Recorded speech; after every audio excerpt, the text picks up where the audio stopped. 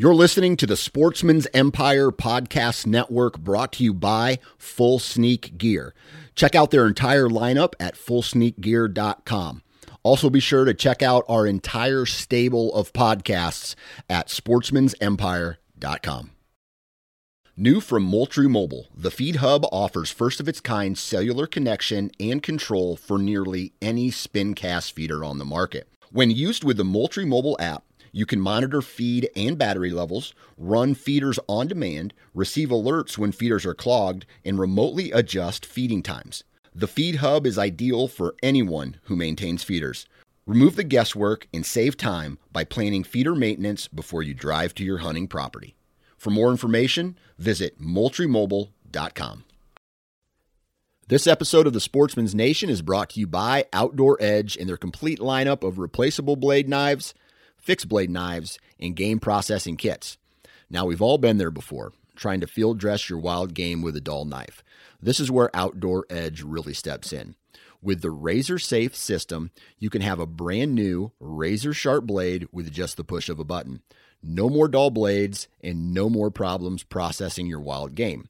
To check out all of the products from Outdoor Edge, visit OutdoorEdge.com. And at checkout, enter the discount code NATION30. That's NATION 30 for 30% off of your purchase. This is the Nine Finger Chronicles podcast, brought to you by Vortex Optics.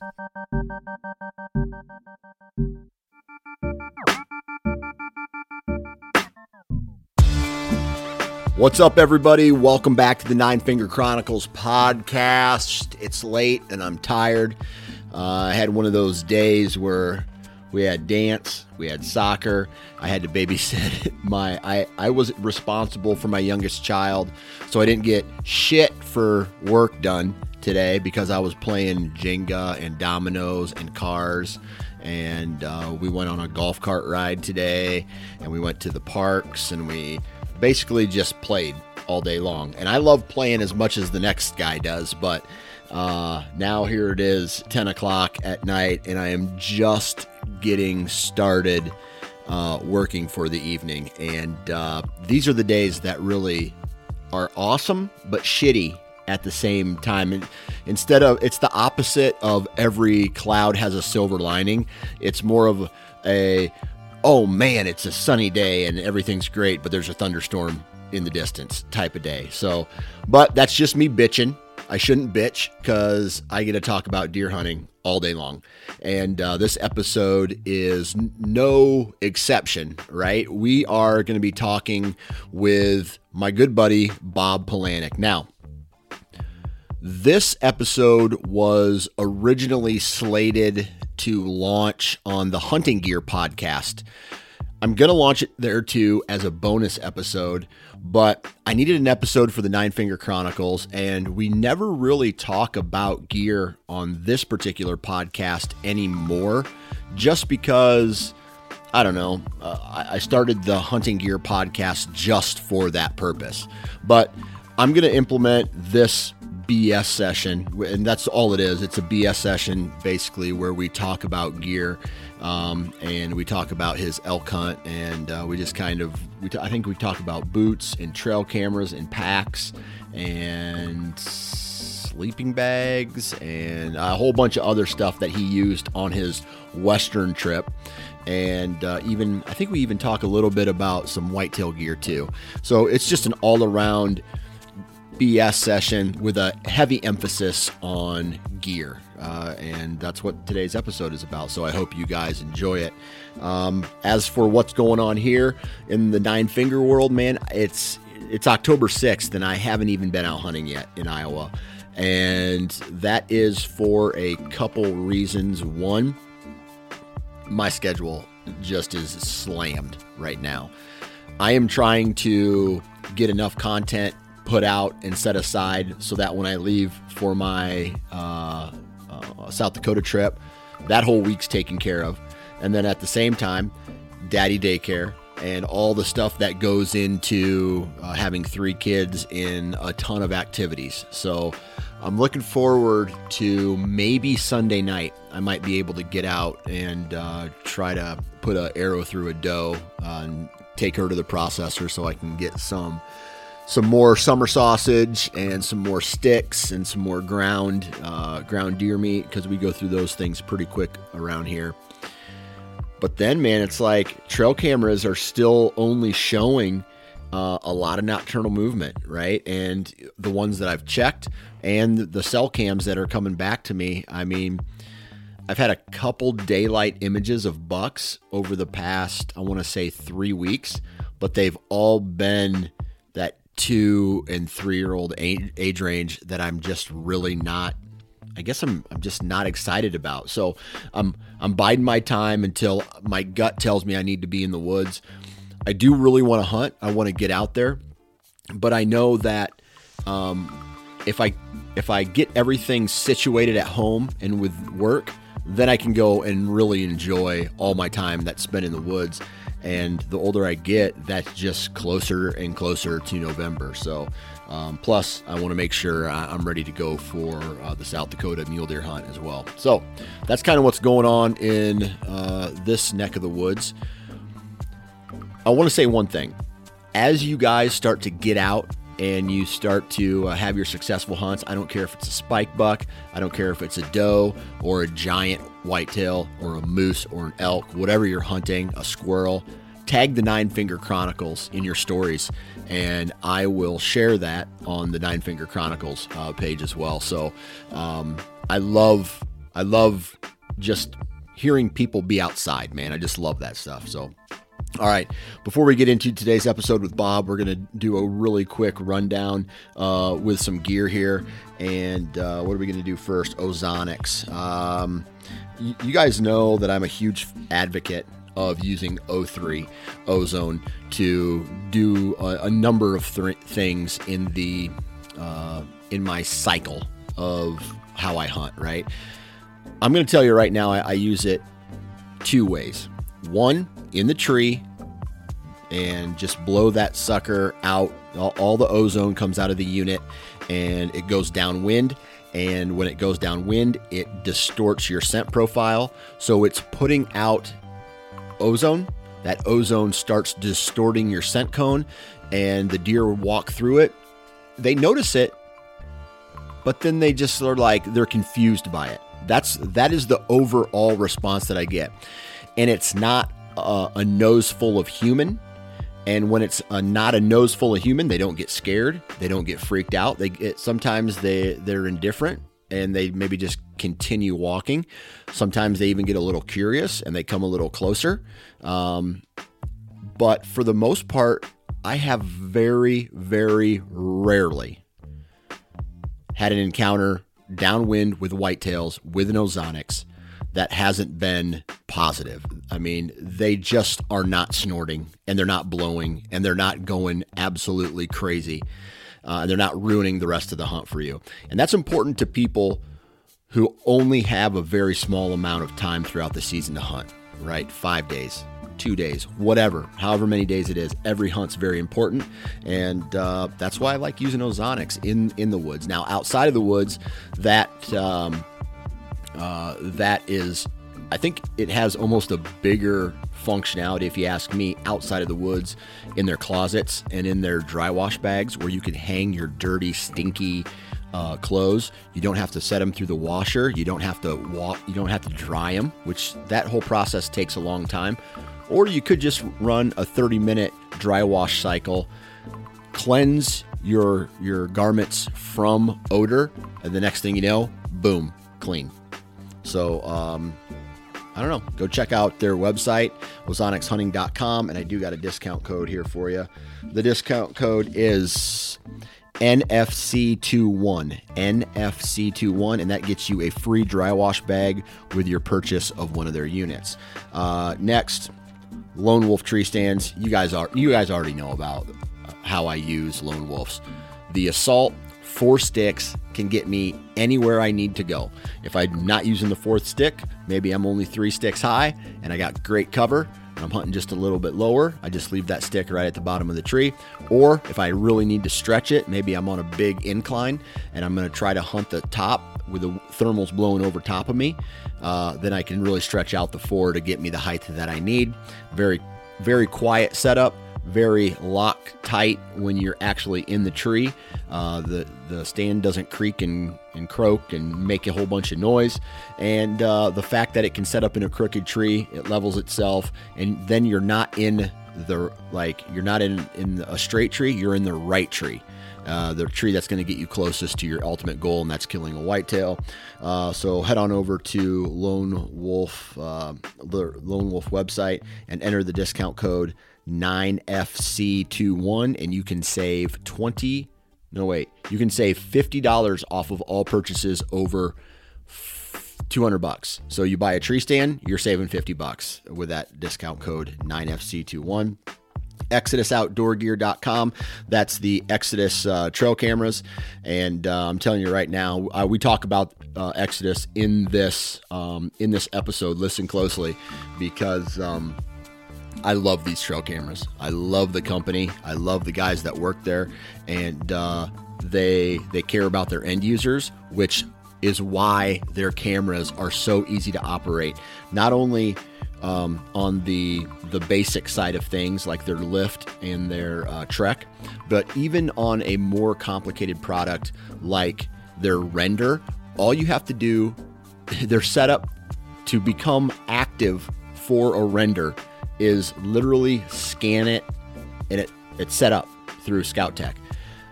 Go learn on how to do that. ExodusOutdoorGear.com. Awesome cameras. Check them out. You'll be very happy that you did. And yeah, that's all I'm going to say about that. Excalibur crossbows, man. ExcaliburCrossbow.com.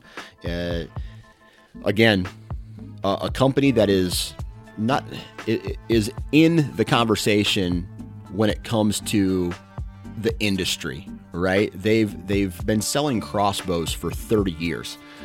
So they have a name behind, how do I put this? They have a reputable name in the hunting industry with their crossbows. You don't have a company for 30 years that's as successful as Excalibur is without providing high quality pieces of equipment, right? And they do that not only in the design, but in the materials they use to build their crossbows. These things can take an ass beating and they still function at a very high level. So if you are considering picking up a crossbow, head on over to Excalibur's website, take a look at their new crossbow, the Twin Strike, and all the other options that they have available. So ExcaliburCrossbow.com. That's the commercial block. Thank you very much for being patient. Now let's get into today's episode where me and Bob Polanic just BS for about an hour. Enjoy. 3, 2, 1. It has been a very long time. And just looking at Skype here, it says it's been 5 months. And I feel horrible that it's been 5 months since I talked with you and had you on the I almost said the Bobcast, but the podcast. But Mr. Bob Polanic, man, how the hell are you? I'm good, man. I just was wondering if we're still friends or not. I'm just using you for your knowledge. Yeah, or lack thereof. I figured that's why I got kicked off, because I just haven't bought new gear or anything like that lately. So no, I don't know why, honestly. Shitty schedules, the fact that life is crazy. Now it's hunting season, and we're already bouncing around the countryside like maniacs. And before we get into today's episode about, we're going to BS about hunting gear and equipment a little bit. You recently just went on an elk hunt. Talk about that. I did. I went out west for about 2.5 weeks. Drove out there. I drove to Idaho. Hunted a new unit in Idaho this year, which was a cool challenge, but not exactly what I was looking forward to, considering I had about 3 years of experience in the same unit prior to this year. But Idaho kind of realigned their tag availability per unit for non-residents, and so the unit that I wanted got sold out like day one, and had to find a new unit. And I know a couple guys out there that were able to point me in the good direction. So that was kind of that September 10th to the 18th time frame I was there, and it went well. There was a little bit of hunting pressure, and it was on the warm side, but we got into plenty of elk. I called in a bull for a buddy, and he took a 52-yard shot, and his arrow hit a branch and deflected. So that was, and he missed, so clean miss. So that was a bummer. And then, I think the next morning I called in a bull to myself, and he hung up at 60 yards. He was basically, we were on one ridge, and then he was on a ridge on the opposite side of the drainage, and we started talking to him in the morning, and he came in fired up, and this was like September 12th maybe, and he started coming down the ridge, so we went down our ridge, and I mean we were running down the side of this mountain, tripping, falling. I fell twice, I think, but we were, every time we'd cow call at him, I was basically flying down a mountainside, and I was just letting out cow calls as I was going at him, and he was bugling every time, and I could just hear him getting closer and closer and closer. And we met at the bottom of the drainage, but there was a big creek that flowed through it, and there's some pretty big boulders on each side of it that lined the creek bottom. And he just wouldn't come across that creek, and by the time he got down there, I couldn't get closer to 60 yards. But we watched him pace back and forth for probably 5 minutes, just bugling, chuckling, and after a while, he couldn't, there's supposed to be a cow that he could see somewhere, and there wasn't, so he kind of finally just boogied off. But we had some other good encounters. I took was he with cows at that time? I could hear him. I could hear his cows mewing behind him, but so yeah, and it seemed like they were kind of just herding up at that point too. Yeah. So yeah. But those 2 days back to back. Those are super cool encounters. And then we got on a herd of cows. I don't know, a couple days later, and I took a 74-yard shot at a cow, and sailed it right over her back. But yeah, that's how it goes, man. And then from there, well, go ahead. You got any questions? No, I was just saying, it sounds to me like you were in them. I mean, were there days where it was dry and you weren't hearing any bugles, or you weren't seeing any elk, or were you kind of in the elk all the time? We were in them, but what we had to go through to get to them was obviously like a little bit more than what like the average guy was. We weren't doing anything crazy. It's not like we were hiking 10 miles back in the dark or whatever, but we had a solid mile hike down an old logging road in the morning that we would, we'd start off an hour before it got light out. We'd get to the end of that, and then we had a straight like 1,000-foot climb up a pretty steep mountain right after that, just to get back into like the backside of this dark timber area. And once we got back in there, we could just tell that the elk were a lot more responsive and less pressured. So yeah, that's crazy, man. Like when I was in Colorado, I was higher in altitude, but I wouldn't say that the terrain was near as steep as I was in Idaho. Like Idaho was just way more gnarly than it was. However, in Colorado, there was way more deadfall that we had to deal with. What was the terrain? What was the steepness of elevation that you were dealing with? Oh gosh, I guess I don't know how to exactly to describe it. Besides that, it really, really sucked. Enough said, right? There was a lot of stuff. There was a lot of stuff that was straight up and down. It was very spiny. Just like it was pretty rugged terrain for sure. It was the steepest country that I've ever elk hunted in. Yeah. So it was a butt kicker. Yeah. But hey, that's what you train for, and we were all right. Coming down that 1,000 feet at night, when your legs are tired, I think that sucks more than going up it, honestly. Yeah. So just all that, just jamming your knees and your toes into the front of your boots, and that's what really hurts the most, I think. Yeah. But, that's what got me. like, don't get me wrong, my ass cheeks burning in like hardly any air as you're climbing up a mountainside. That really sucks. However, when you're coming down and your legs, like you said, are tired, and I got shitty knees anyway, oh my Lord, man. It's just like, then the next morning, like for me, my knees are just inflamed already, and you just got to go do it again. Yeah, exactly. So, yeah, we came out of one. We that bull that we chased down into that bottom, that I just was telling you that was bugling. We ended up going up the ridge that he was on after him and tried to make a play on him in the afternoon. Never did get back on him, but we thought we could get out of that area by kind of walking the ridge out, and it put us into a nasty bottom, and it was the worst experience. Getting out of that was the worst experience of my entire life. We were side hilling.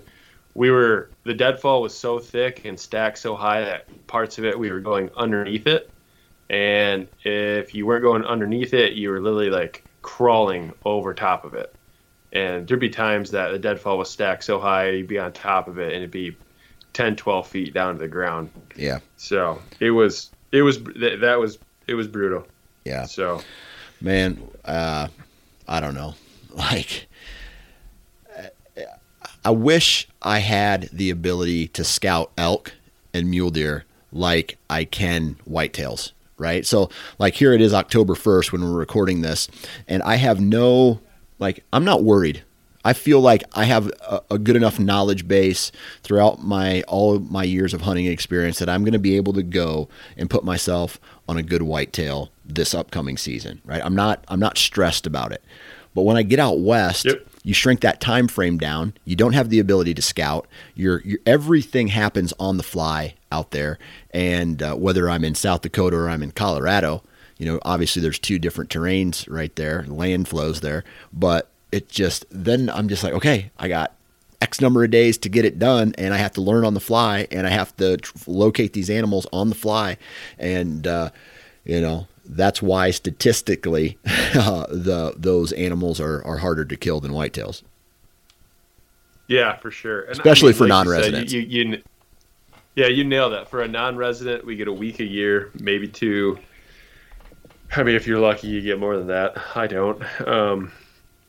But to learn it, and then even like going to a new area, new terrain. I mean, some of that's the thing where experience in an area starts to really help you, because the black holes to avoid and stuff like that. So, right. But yeah, anyway, from there I went to Montana, and I hunted Montana for a week in an area that I've been hunting for 5 or 6 years, and hunted with a good buddy of mine that lives out there. And that hunt was all right. It snowed. So we hunted that from like a Saturday to a Friday, and on Sunday, the second day we were there, it snowed like 2-3 inches. And we were camp. That's a hunt that we do, that we camp in. We don't really day hunt it. We hike tent and food and all that stuff in for 4, 5, 6 days. So yeah. So that was a little brutal way to start it. And the morning after it snowed, I mean, bulls were firing left and right, and then about an hour after it got light out, they just shut right up. So you had to pretty much be on them, right? You had to pretty Yeah. much be on them Yep. to find them. Yeah.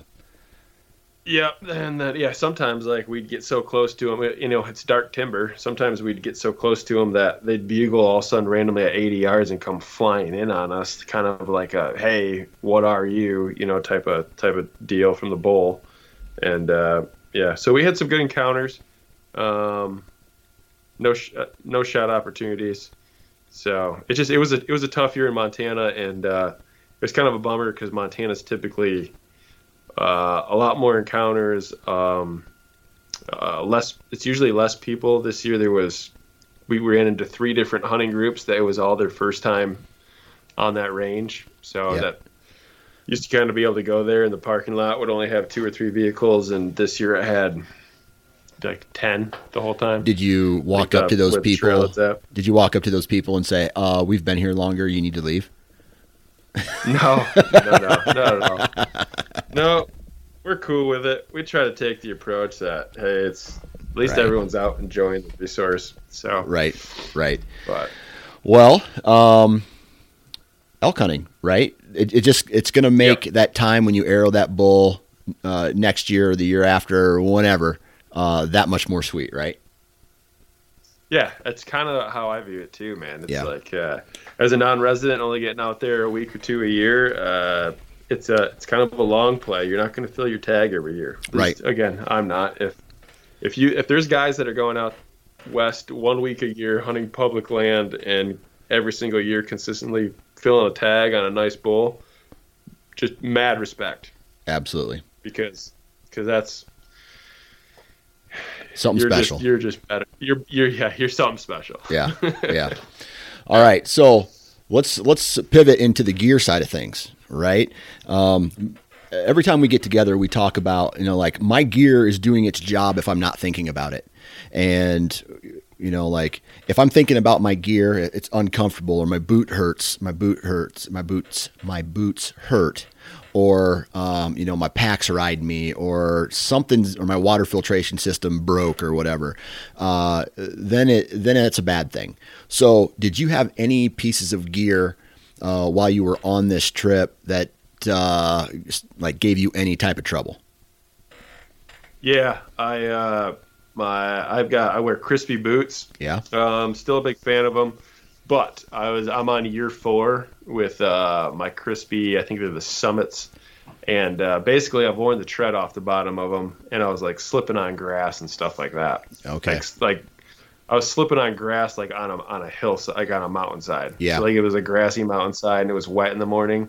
If I stepped on it, my boot would just slip, and I couldn't figure out what was going on. And finally, I was sitting there in the afternoon, kicked my boots off, and I looked at the bottom of them like, oh, there's no tread left. That's probably what's going on. Yeah. But I had a backup pair with me, and they were the Crispy Wyomings, and I was pretty happy with those. Yeah. I'll tell you this, to piggyback off what you just said. I got a pair of Crispy Thors, and I'm going into year number 4 with them as well. And they're comfortable as shit right now, right? They're broken in. They fit my foot excellent. Yep. But after 4 years of beating the shit out of them, I feel like now they are starting to reach the, I'm gonna go through the rest of this year with them, okay? But I'm not going to do another year with them, because I don't want there to be a, oh shit, look what just happened to my boot, I'm in the middle of nowhere situation, and now I'm screwed. Yep. And I mean, last year I cleaned my boots up really good. I sprayed silicone all over them, or that the waterproofing, right? And that did an excellent job. This year I did the same thing, and I got them wet for a day when I was in Nebraska this year, and that waterproofing did not hold. So the waterproofing's gone out of them, right? Even me reapplying it didn't do the job. So I know that if I'm going to run into any wet conditions, I got to bring a different pair of boots along with me. Yep. So now when I go to South Dakota in 2 weeks, 3 weeks, I'm going to be bringing a backup pair for wet occasions, and they're not as comfortable. They're my Danner pronghorns, and they're not near as comfortable of a fit as they're a little bit bigger, a little bit bulkier compared to, like, I feel like Crispies are a pair of Jordans, like a basketball shoe, like light but durable compared to some of these other brands of hiking boots that they're more of a truck than a sports car, if that makes sense. Yeah. Yeah. I feel like Crispies are a little bit on it's almost like a softer boot. Yeah. But it's just got more flex to it. And it provides you with a little bit more all day comfort, I think. Yeah. So like next year, honestly, probably at the end of this year, and I might even yet buy another pair of Crispies before I buy my, I get into my whitetail rut. That way I can use the whitetail rut to break them in, if that makes sense. Because I'm going to be walking, but I'm not going to be hiking like I am in some of these other scenarios. Yeah, for sure. So the boots, huh? Anything else? Oh no, I'm still running a lot of the same stuff I've been running for probably the last 2 years really. Mystery Ranch backpack that does great. That's kind of, I don't know that those backpacks really have a break-in period, but I don't know. It just wears nice. All my Sitka gear, whether it be, I was wearing anything from the Apex pant to the mountain pant to the Timberline pant, depending on weather. Those all function great. Same with that mountain pant's layers, badass, man. I do like the mountain pant. I like the Apex pant when it's warm, man. Yeah. That's like, those are nice and lightweight. Yeah. Would you choose one over the other? If you only had, if I said you're only putting one in your pack, it's going to be the Apex, or it's going to be you mean the Apex or the Ascent, right? We're talking about the Ascent pant. No, I got Apex is kind of a lightweight pant. I think it's just a touch heavier than probably that Ascent pant. And then you got the mountain pant, which is like mid-weight. And then you got the Timberline pant, which is essentially the mountain pant with waterproof knees and ass. Okay. Out of those three, if you only had to pick one for both hunting scenarios, if you're hunting from the truck or if you're hunting from a base camp, but you only had to pick one of those pairs of pants, which one are you picking?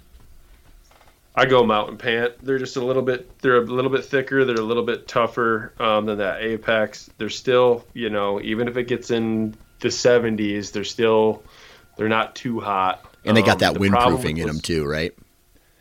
I don't think so. You don't think so? Okay. They do. All right. No. The Timberlines, they're good, and they have that waterproof knees and butt on them, but that creates like a swishing effect or a swishing sound when you're walking. So they're not as quiet. So and then they are a bit warmer. But no, I think if I just had the mountain pant from the beginning of September to the end of September for elk hunting, it'd be totally fine. Yeah. What about the tops? Did you match it with the mountain jacket? No, I was rocking a lightweight merino top, and then I would throw the Apex hoodie over that, and then a Jetstream vest, and then the Kelvin Active jacket, and that's really about it. I wore the Jetstream like full jacket with the hood, like the one day that it snowed, or like especially more than that, I wore it the following mornings when like all the snow was melting off the trees. Yeah. Just because that does have a little bit more of like it's got that DWR coating. It's a little bit more water repellent, stuff like that. Yeah. And there's just giant chunks of snow falling off all the pine trees and stuff like that. But that's pretty much you'll find me mountain pant and Apex hoodie with Jetstream vest on. That's typically my go-to. I tell you what, if anybody in Michigan is listening to this right now, somewhere, I'm going to say, not by you, but in some public land somewhere in Michigan is an Apex hoodie with with my Michigan hunting license and tags in it that I lost along a hike in. It was either in or out in the dark, and I looked back and I can't find it. So it's somewhere in this dirty ass hole of all this grown up vegetation that I was stomping through, where I ended up losing it. So if you find it, you can have it, but just take a picture of it and send it to me, because I loved that garment. Oh yeah, that's Apex hoodie is my favorite piece for elk hunting for sure. Yeah. Yes, sir. So. But other than that, like when you did your tent type style hunt, your tent, your sleeping pad, your sleeping bag, water filtration, all that stuff work for you? Yes, sir. Yeah. So tents and sleeping bags, I've always used Kelty. It's just, I don't know, they're cheap. They're cheaper, Yeah. But yeah, I used a 0 degree down sleeping bag. And a couple of our nights got down in the low 20s, and I had to throw some merino bottoms and keep my merino top on, and even throw my Kelvin Active jacket on to stay warm. But I kind of expected that. But I was on I think it's like a Big Agnes sleeping pad. It's inflatable. Yeah. And then Kelty tent as well. That that worked out well. I forget exactly which one. It's a 3-person, even though it's just 2 of us. But that held up real nice. Water filtration, I still use the the Sawyer squeeze. Yeah. I still like that. And then Jetboil. Oh, I did switch up some of my meals. I went to Peak Refuel. Kind of got away from the Mountain House meals, and the Peak Refuel ones, like especially the Chad Mendez ones. Yeah. Excuse me. They're super tasty. Some of the non-Chad Mendez ones, I noticed they still have they're still like 900 or 1,000 calories, but the actual volume of food is less, so you don't get that like big like full belly feel. That's important after you eat them. But I would have to say so. I was like, oh, I know I got my calories, but I still feel hungry. Yeah. Well, and that's one thing. I don't know about you, but after big all day hunts, right, and you're just munching and you haven't filled your stomach yet, and then you go back and you're trying to like, I hate when I'm halfway through a meal and I'm full, but you need to eat those calories because you're going to need them the next morning when you're going, and that sucks eating on a full stomach when you hit that point. And I agree that everything you just said. The only downside is those Peak Refuels are just, they're obviously more expensive. And then the Chad Mendez version of those Peak Refuel meals are even more expensive yet, just because of, I'm sure, his association with them. You know what I mean? So right. So yeah, there's that. But I will say this: they are extremely delicious. I love. I think there's only a couple, like the chili mac or the macaroni mac or whatever that one is. I'm not a fan of that one, but the sweet pork and rice, that's my favorite. And then the Parmesan or the Parmesan chicken, I think it's called. Some of the other ones, like a white sauce and pasta, are some good ones. There's like elk ragu. There's like a penny pasta. Yeah, the elk ragu. There was a bison masher. Yep. That was super good. That was like Thanksgiving dinner, man. Yeah, that was delicious. Yeah, very good. Yeah. So let's see here. Food, binos hold up okay. I mean, you described walking through all this nastiness, going up and down, falling down a couple times. No like rips in your pants. No damage to any of like your bow or anything like that. No damage to my bow. I was pretty surprised by that because it was, after about going through that stuff for an hour and a half, you kind of you don't even care what you're damaging anymore. You just want to be out of it. Oh, hell yeah. Yeah, so I did. I mean, we did a morning hunt that next day. When it got out of there in the afternoon, we both agreed that we needed to shoot our bows and make sure they're still on, and they were. Everything was good. Yep. No tears or anything like that. Just a tear to my soul and who I am. Yeah. Part of me was left down in that drainage. But and hey, and that's without packing an elk out of there. Right? Just imagine if you had the meat on your back. Yeah, no way. We realized that we would have had to. Next time, the way we go into that drainage is the same way we come out. We don't try to shortcut it. That's what it was. Gotcha. Try to take a shortcut. Gotcha. All right, let's pivot to Let's pivot to whitetail gear here, because I want to make sure we talk about this. Now, this is full disclosure. Okay, I am. On the Nine Finger Chronicles side of things, I am sponsored by Exodus Trail Cameras. Okay. But I think, this is a full disclosure conversation because, I feel it is to the end user, to the, that just because I'm saying something doesn't mean that's how it is, right? I've had nothing but good experiences with Exodus and the people who work there. Everything I've ever had from them. I still have cameras out in the woods right now that are working from their first pull, right? And this is before I even started working with them. I've worked with them a little bit. I've stopped working with them and now I'm working with them again, right? That's just kind of how the business side of it goes. And I've had, honestly, nothing but good experiences with those. I talked to you about this a while ago and you're just like, man, I'm kind of frustrated with these Exodus cameras, man. So kind of walk us through what was happening with your trail cameras and why you were frustrated with them. Well, so yes, I've got 6 Exodus renders. That's the cellular camera that Exodus provides. Yep. Yeah, they all died within like 4 weeks, and it was complete operator error. Oh, okay. There's an on-demand feature, and I had that turned on them. And basically what that will do is that's essentially about the same as if you took your cell phone, attached it to a tree, and it was just left on connected to the internet. I gotcha. It's the same thing when that on-demand feature is on, your camera is just on. It still might only send pictures once a day or whatever your settings are, but it does provide you with the option that if you want to log in and have, take a picture instantly, it will do it.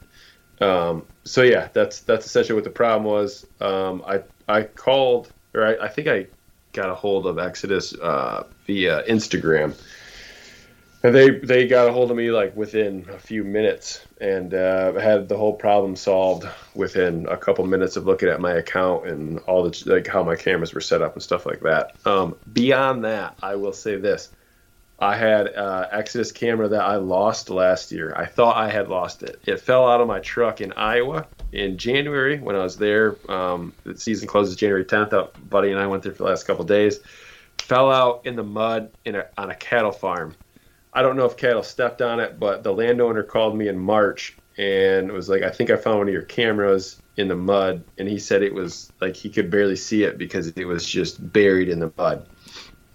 I picked it up from him, cleaned it all up, put batteries in it, and it worked flawlessly.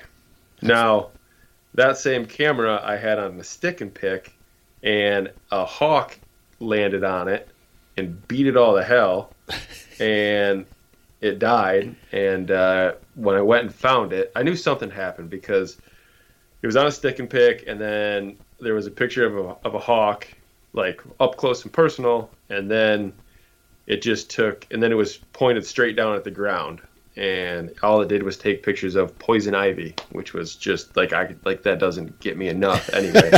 And now I got a cell cam taking photos of it. Anyway, that camera died, and when I went and checked it on my way out elk hunting, it was in Nebraska. I stopped by and grabbed it. The antenna was all broken. You could see claw marks on the screen and stuff like that, and there was a bunch of moisture in the camera. So I deactivated it. I got a hold of Exodus, and they're gonna repair it or they're gonna send me a new one for 50% off, which is their warranty. For 5 years. Yeah, that's badass. That's a badass warranty, by the way. Yeah. Oh yeah, for sure. I mean, if it gets stolen, you can get a new one for 50% off, and that's huge. Yeah. All right. So you kind of took care of that then, right? I mean, that whole situation, you're not pissed anymore. Pardon me? You're not pissed anymore at that whole situation. No. Yeah. No, it's my fault. Yeah. Well, I'm going to tell you, I'm going to say something though. In your defense, nobody reads trail camera instruction books, man. Like I've had them in the past where, there's the instruction book. It tells you what you need to do. I don't think it's near as bad as the trail cameras that they have out today compared to the trail cameras that they've had out 5 to 10 years ago. Okay. Where there was steps that you needed to go through. I mean, do you remember when the first SD card cameras came out? You actually had to take that SD card to a computer and format it on a computer a certain way before you put it into the trail camera? Yeah, I do recall that. Yeah. So imagine me going out, setting out, and I think they were Moultries. I can't remember if I had Moultries or Coverts all those years ago that had this issue. And I called up and I'm just like, listen, man, these I have 5 trail cameras. They're not putting out any type of, they're not taking any pictures. What's the deal? Did you format the SD card in the instruction book? No. I put the SD card in and I turned it on and walked away. Like, well, you have to do that. I'm just like, Jesus, man, like, can't anything be easy anymore? Like, so I said that 10 years ago, 5 to 10 years ago. And now I think the trail camera manufacturers are starting to get the hint. Like, this has to be stupid proof. Their cameras have to be stupid proof because A, no one reads the instructions, and B, you should, in my opinion, you should be able to put a SD card in the trail camera, format it, turn it on, and walk away. That is what I want in a trail camera anyway. So, like I said, I think a lot more trail cameras are going down that path. With that said, do you have any of their renders that are currently sending you information? That are, yes. Yeah, yes. I've got 5. I still got 5 in Nebraska that they're all up and running. And do you have the solar panel with them, or do you just have the? I've got a few. I've got a few with the solar panel. Yep. Okay. What's it looking like out there in Nebraska this year? You getting excited, or is it just average? I'm waiting. I'm being patient. There's one 3.5-year-old buck that showed up here just about a week ago. He's nothing special. Probably a 120, 125 inch 8-point with a little kicker coming off his brow tine. But that property does not really get it's a rut property, man. Yeah. It's so thick, it's so dense. I personally think that it's so thick and gnarly that velvet bucks don't really care to hang out in there. They just don't want to bump their rack on everything. I mean, it's until some foliage comes down, until they really start using it, and like the crops come out all around there. They don't really fill up in that timber and kind of get the trails opened up until right about now. So every year, about mid-October, all of a sudden just more and more random mature bucks start showing up, and then they're kind of there all the way through till end of November. So it once in a while I'll get some big ones in velvet there, but it's just the last few years it seems more and more that if you just patiently wait, they'll be there, and I don't ever go hunt there till end of October and November anyway. So gotcha. So, yeah. Gotcha. Well, that's good. That's good. All right. Any other whitetail type products that you've ordered this year or you got in the mail? I think there was one other one that you may have mentioned I know that you're sponsored by Exodus, but I can speak on 3 other cell camera brands. I don't care. Go for it. One of them. So Moultrie Deltas, that's a cell cam. Don't buy it. Dude, just don't do it to yourself. Is it garbage? The app, it is garbage. All the pictures are either like, if it's at night, all the pictures are like black, unless the deer's like right in front of the camera. Yeah. How much does that camera cost, by the way? Probably like $120. Yeah. It's not worth it, in my opinion. The app kind of sucks too. That is one thing that's really nice about the Exodus app. It's through like Scout Tech. And that app, Scout Tech. Yeah. Is that what it is? I think it's Scout Tech. And yeah. That app's fantastic. Yeah. And the functionality of a render versus any camera that I've found is it's second to none. Yeah. So yeah, Moultrie Delta, I would just steer clear, save your money. There is a Bushnell Cellucor. I think that's around that $100 price point. It seems like it's doing all right. I just put those out about 3 weeks ago. They take decent photos. Very limited on functionality though. There's no I don't think there's a trigger delay that you can set up on them. So I think it just takes photos. I don't know if you can do multi-shot even. And then you can have it send photos like immediately or once a day or once a week. You can't do twice a day or 4 times a day or anything like that. So it's a little bit more limited. But other than that, it seems to be all right for the money. And then the Reveal X, I think that brand kind of speaks for itself. That's a good camera. My only complaint is that they're just simply never in stock. You just can't ever get your hands on them. So, and what brand's that? It's made by Tacticam. Tacticam, yeah. I've heard decent things about that for its price point. I Yeah, it's like $115 to $130, but man, they're sold out immediately. Yeah. So yeah. So they obviously must work, right? If there's a brand that you hear bad things about and they're still in stock, and that goes for any piece of hunting equipment right now, or just about anything related to a hobby or a sport. I mean, shit. My son, we were looking for shin guards for him for soccer. Couldn't find them anywhere, right? Sold out.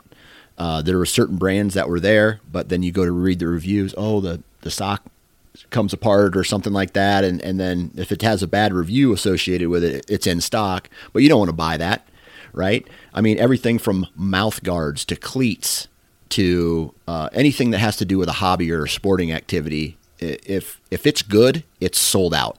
And that goes with a lot of the manufacturers in the hunting industry right now. So I believe it. Yeah. So there's that. All right. So some good, some bad with the trail cameras there. Anything else in the whitetail world? Oh, gear wise? Yeah. Man, I'm trying to think if there's anything gear wise that I've got. I got a new rangefinder. Leupold. It's a Leupold RX4. Yeah. It's pretty nice. I mean, you can enter in your arrow weight and speed, and then it will let you know. Like if you're ranging something at 40 yards, but there's like overhanging brush or whatever, it will let you know that like your arrow, the arc of your arrow is either clear or not clear. Yeah. So that's super nice. Oh, dude, this is super, super simple and super cheap, and I highly recommend it to everybody that kind of elk hunts, and I know we're talking about whitetails, but Marsupial Gear, they sell bino harnesses, and they have these two little clips that attach to any sort of strap, and they're just clips for your bowstring, and it just makes it so you can just quick throw your bowstring on it, and you can let go of your bow. You can be hands free. You don't have to set your bow down. You don't have to try to balance and that goes on your bino harness on the toe of your boot. Pardon me? That goes on your bino harness? It can go on your bino harness. It can go on the waist belt of your backpack. That's not a bad idea. I had my wife take a photo of me with it. I look like a moron, but I'll send it to you. Yeah. Sounds like great functionality because everything that you said, I mean, if there's a deer or an elk or anything moving fast across the landscape and you got to quickly get your binos on it, the first thing I have to do is set my bow down or lean it up against me and then go, then get them out of my bino case and then put them up, right? So if you could just quick hang go, that seems like a 1 or 2 second save. Oh yeah, man. Everyone that I elk hunted with this year was like, why didn't you tell me about that? And I was like, man, I can't give out all my secrets. I need that 1 second advantage ahead of you, so I kill the bull and not you. Exactly. So cool, man. Well, what are you excited about for this upcoming season? I mean, any other gear type things that you're excited to use again, or because did you get a new bow since the last time that we talked, or is it the same bow from last year? I got a new bow last year. It was the Mathews VXR. I'm still very happy with it. Yeah. That's just, I do. It's I don't know. It's solid. Yeah. I was able to rock so the nice thing about that VXR is you can switch the peak draw weight by simply just switching out the mods on it. Yeah. And so I've got 75-pound mods and 70-pound mods. So for elk hunting, I use 75-pound mods, and for whitetails, I use 70. And you don't need a bow press or anything like that. Like each one's just 2 little screws. And yeah, just kind of either your pins get a little closer together or you got to move them a little further apart, but it's not too bad. Yeah. So I like that. It's quiet, accurate. So yeah. So I'm gonna share a quick story here about my recent bow, I guess, experience. So I think I talked to you about this on a previous episode, but I spent all off season shooting a variety of different bows. I shot Mathews, I shot Prime, I shot Hoyt, I shot Elite, I shot Bowtech, I shot what are some of the other big name bows that I shot? Did you say Hoyt, Yeah. Obsession? I did shoot an Obsession, Prime, and a PSE, a PSE bow. All right, so and I don't know, man. Like, I used to talk some mad shit. I'll be honest. On Mathews, like I just didn't like their bow, right? However, this year of all the bows that I shot, I will rank them as the top 3 in my favorite, and then everything else was just so like it's just the same, right? I mean everything else past the third space was all relatively the same. So I guess in third place was the new Mathews. And then, honestly, dude, PSE this year, in my opinion, put out a crazy good bow. Like, it was. I almost bought that bow.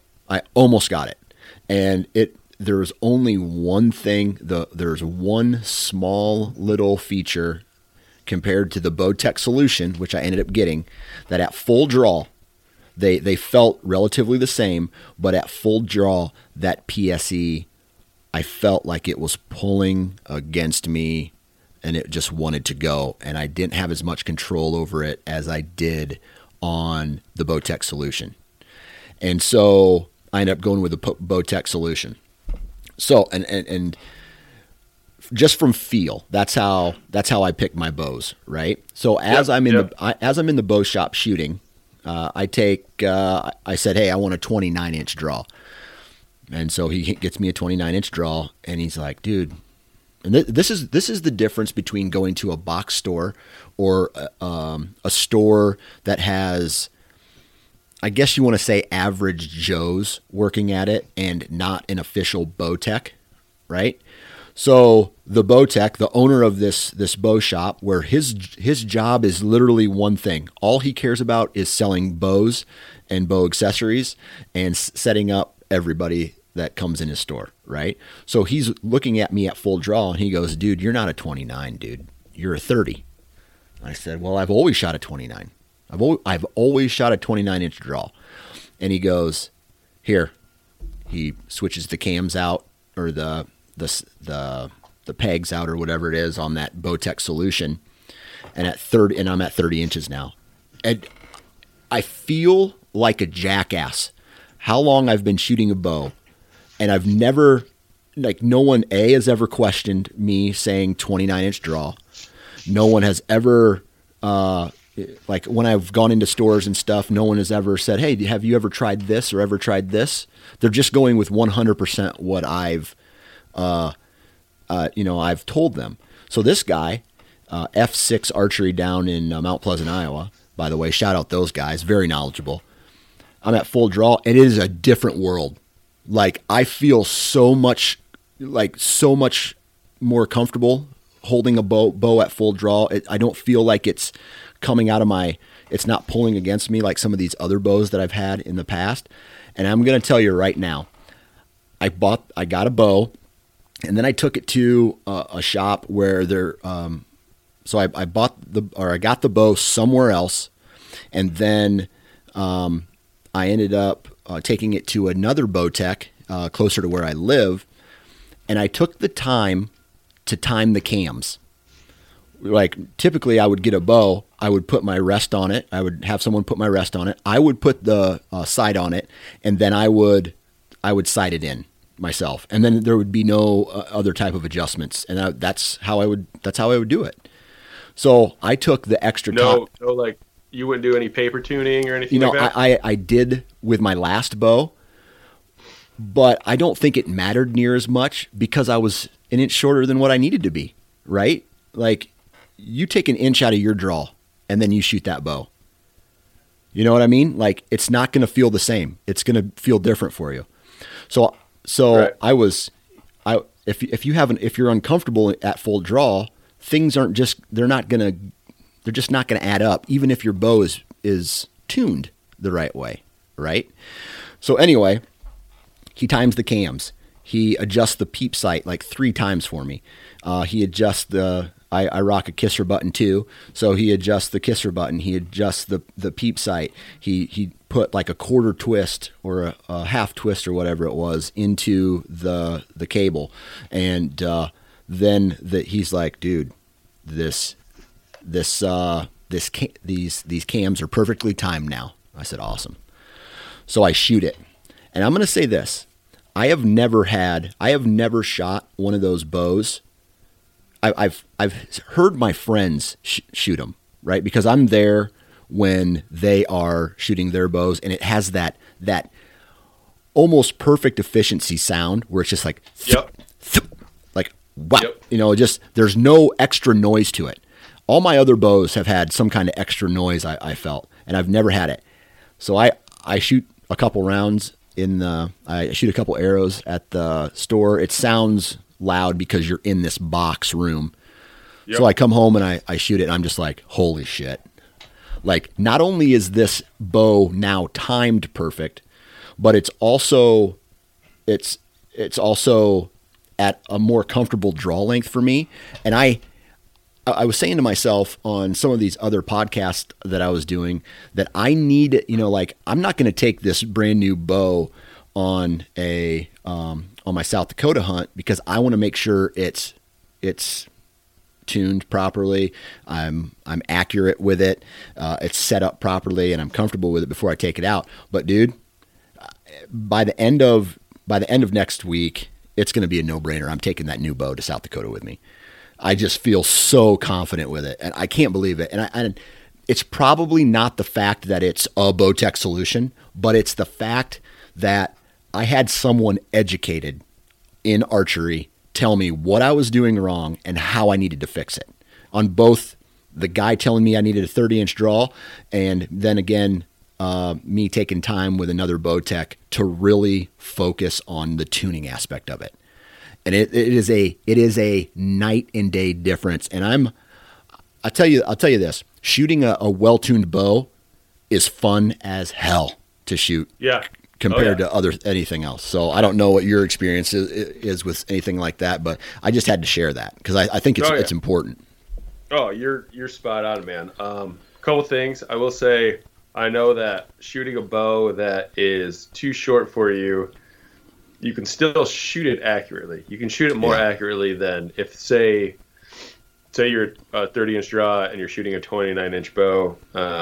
You're going to be more accurate than if you were shooting something with a 31-inch draw. Yeah. Like if you were overdrawn, it's harder to be accurate. I do know that. Yeah. But yeah, when your field points and your fixed broadheads can fly the same at 60 yards, like that's a magical feeling. Yeah. And that's another thing that I read in an article recently was some of the best archers that are out there, when they go ahead and set up, obviously they have their competition bows, but then they have their hunting bows. They're just like, I don't even put field tips on those arrows because I'm not ever going to shoot this bow with a field point on it.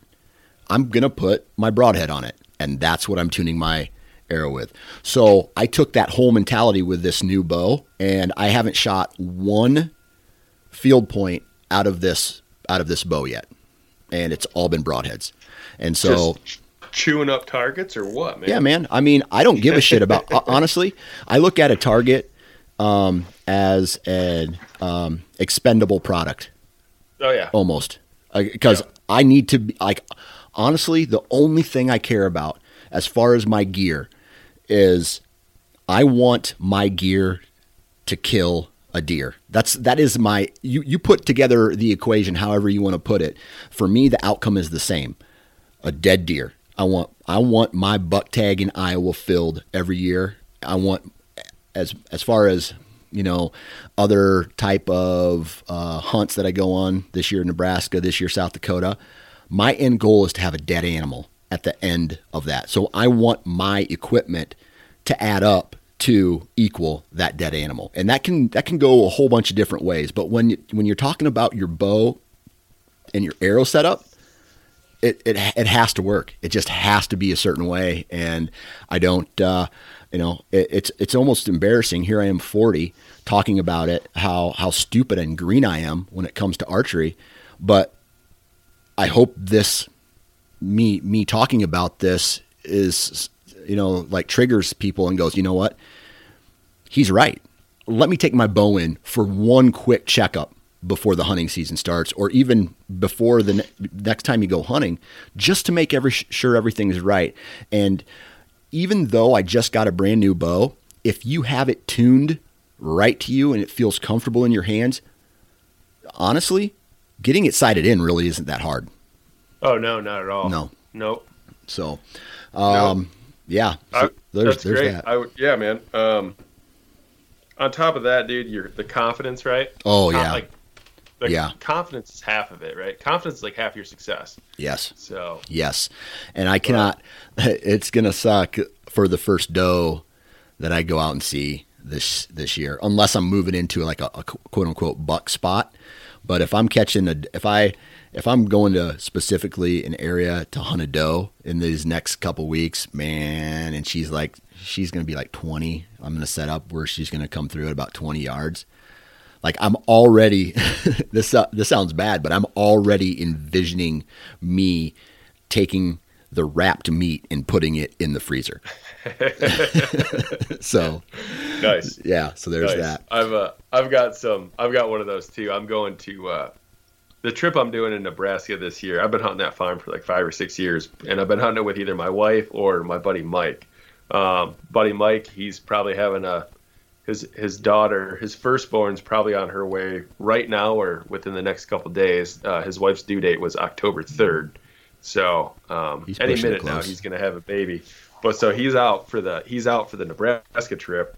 So I got a new buddy coming, and he's never done an out-of-state trip. So I'm kind of just going to take a back seat to it. And by doing that, I'm going to stay close to the south side of the farm, which is like the south edge. There's usually not a lot of buck activity down there. And I'm going to buy a doe tag, and because they're pretty cheap for Nebraska. They're like $50. But there's a processor out there that makes the best hot sticks, and I cannot wait. I cannot wait to drop a doe off to that processor and turn the whole thing into hot sticks and summer sausage. All of it. You want the back straps? Nope. I want hot sticks. I'll pull the back straps. I'll still. Okay. Yeah. You're not too crazy. Mm-mm. So, Mr. Bob Polanic. Go ahead. I'm just. Do you have something else to say? Because I was going to shut her down. Oh, no, I was just going to say, definitely, everyone should definitely, have some sort of baseline knowledge of what their bow and what their arrow is capable of. I mean, if you think about it, there's so much that goes into killing a deer. There's strategy, there's scent, there's wind direction, there's time of the year, everything, trail cameras, this and that. But there's literally only one thing that connects us to that deer, and it is an arrow. And if you don't have knowledge of what your bow and your arrow is capable of, I think you're just selling yourself short. Amen. Like the only thing that connects us to an animal is an arrow.